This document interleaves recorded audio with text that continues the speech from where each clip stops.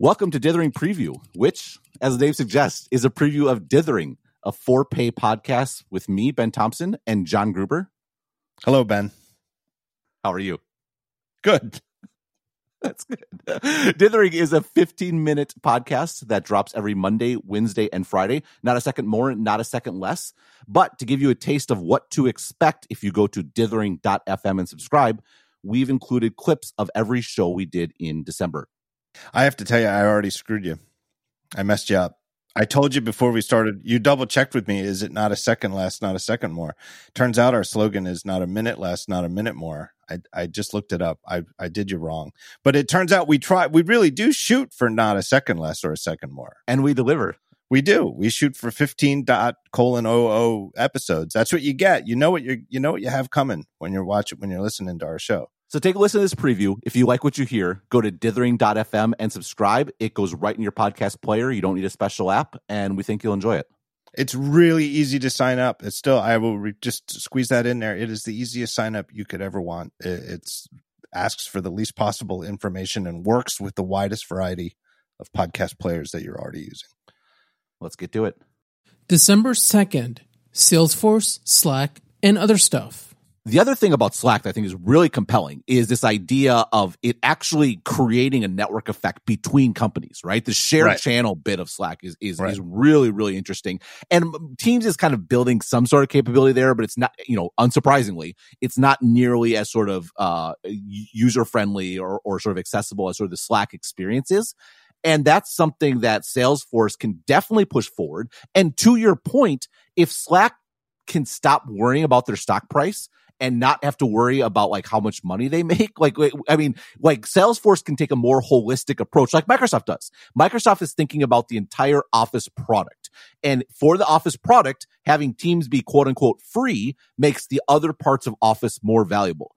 And Salesforce can take the same sort of idea. Well, if Slack could be a free alternative to Teams that makes, Heroku or MuleSoft, which I think was a really smart acquisition by Salesforce that, it's like software like middleware that ties other apps together, which fits perfectly with Slack. I think there's a real cogent strategy here that not only makes Slack more compelling and gets distribution, but also fixes sort of the price issue.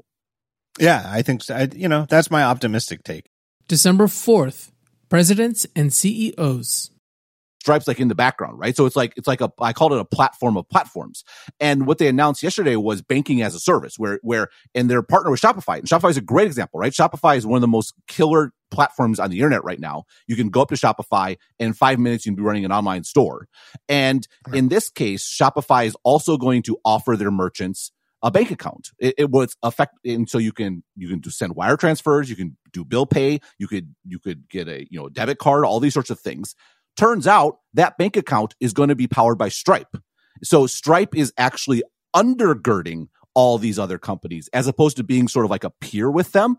And you think through the implications of that, they kind of it's like Amazon, but like, the total like financial world. And the way they're doing it is going to be like everywhere. And it's like the ambition is like kind of mind blowing of not being a platform, but being a platform for platforms. December 7th.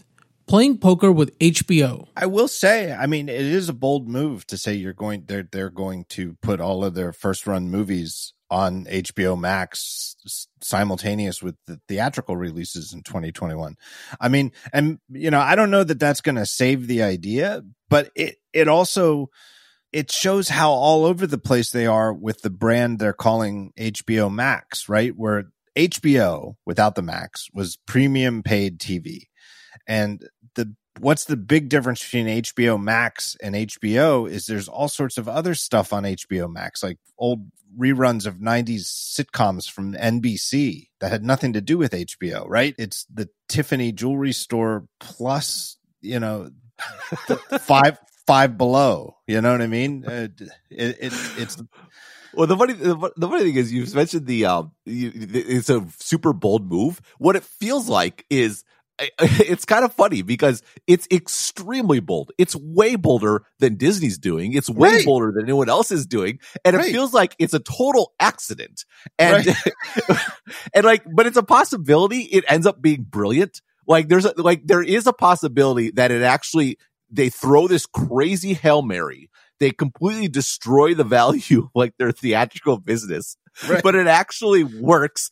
And they ended up like, because it's like disruption, right? What's so hard about disruption? Well, you have to like ruin your existing business to go to the new business. It's like, oops, we ruined it on accident, but it turned out we got to the new business. That's the funny thing about it. December 9th, AirPods Max and digital ads. What was the iTunes store? You know, it's almost like Napster back in the day when it first came out and people were just rampantly downloading all this music. In a way, you could say, well, that's just wrong. You're stealing music. But in a way, it was negotiation. It was, okay, you, the music labels, you're only offering us music on these $17 CDs, and all I want is 1 or 2 songs from the album. And you're saying the only legal way I can get them is to buy the whole CD for $18.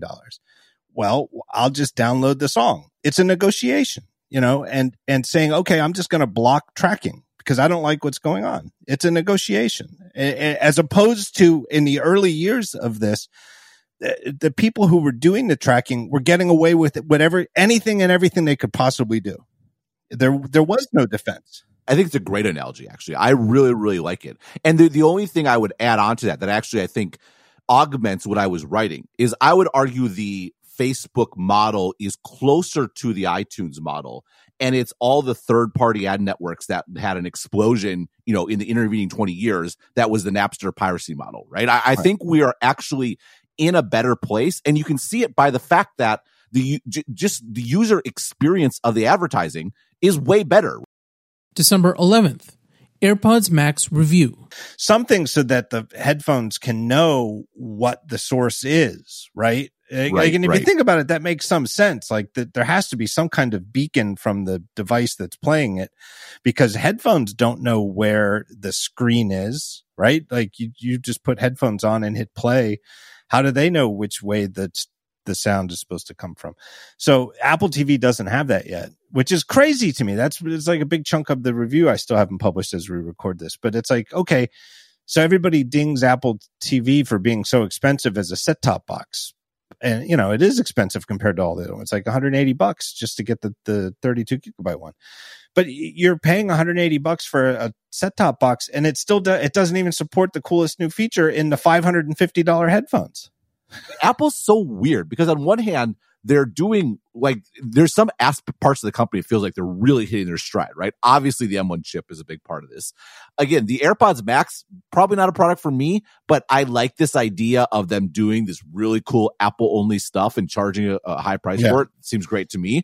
But then you have stuff like Apple TV just totally being like ignored. That we've talked about Wi-Fi routers in the past, and the whole like basically the whole home experience feels like, you know, like hello, anyone there? Right. Like it's just kind of like real scattershot. December 14th, Cook Content Control. The China thing, obviously, I clearly think that's a bad thing, even as I completely understand it.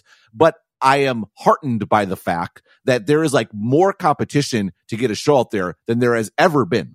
Yeah, the China thing, it's interesting 2 ways. Like in an ethical sense, I feel like, wait, why are we, you know, what are the things we're not allowed to make fiction out of? Like can you not make fiction about, like the situation, like the forced labor situation with the Uyghurs? Apple, if Apple TV Plus had a 60 Minutes type broadcast journalism show, would they not be allowed to cover China? Oh, I'll tell you right now, that will never appear on Apple TV Plus. I don't think, sure. but I actually, but then I think that to take that further, I think that means they wouldn't do the show. Like I think Apple TV wouldn't do a 60-minute show because of that, you know, that they have this weird line. Like, and that's, you know, it's a real thing. And then just from a creative standpoint, that's taking a big geopolitical player out of all sorts of plots. It's a big problem for movies, right? If you think think back to James Bond, right? Right. I was about to say that. Is there a James Bond without the USSR? No. And like, one of the problems with recent James Bonds is like the quality of the filmmaking is like way higher, but the plots are bad because you need a USSR to make the plots like make more sense. December 16th, Facebook's tenuous position. Remember at the beginning of the year, I wrote that article, End of the Beginning, and it stated that we're in kind of an end state where Google, Amazon, Apple, and Microsoft are in very, very strong positions. That article didn't mention Facebook for a reason, because Facebook is way more tenuous than any of those other companies. They don't have platforms. And being just an app has been very, very profitable.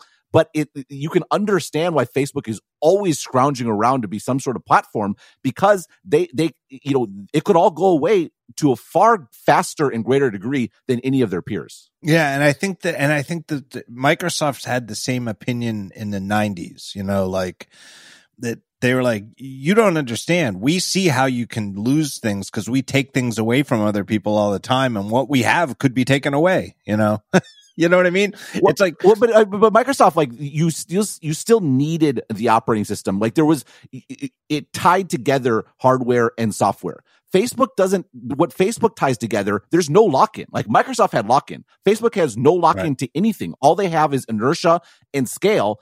And I have a problem with making monopoly judgments about that, because it just doesn't really make sense. Right, because Microsoft had this thing that they could use to screw other companies, and Facebook doesn't really have that.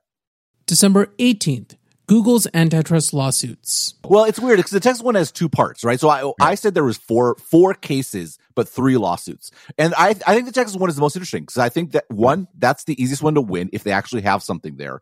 But 2, I think Google's control of ad buying and selling across the web is the biggest problem of all the Google problems. And it's a big problem in part because it's a platform, right? Publishers are stuck with Google, and Google makes it so you have to use Google for all intents and purposes. You can't really build something competitive. And they come out and say, oh, well, prices are going down. Well, the prices are going down in part because that's how Google keeps everyone sort of, in line. But to me, if you could fix the broader web advertising competitive issue, then a lot of the other Google specific issues would be taken care of via competition, because you could actually build more competitive products with Google, and also Facebook, by the way. Like this idea of this new vision of social networking in lots of different places to be your different selves. Well, the big problem is, how do you monetize them?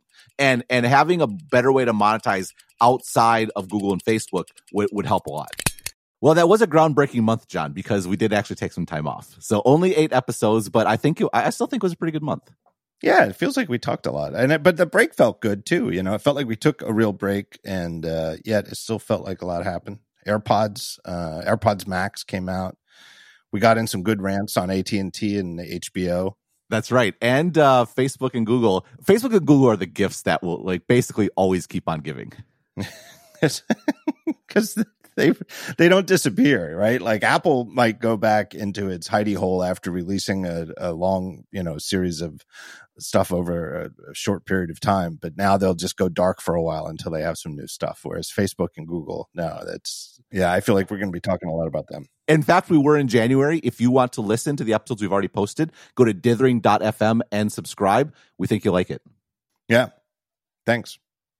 Here's to 2021. 2021.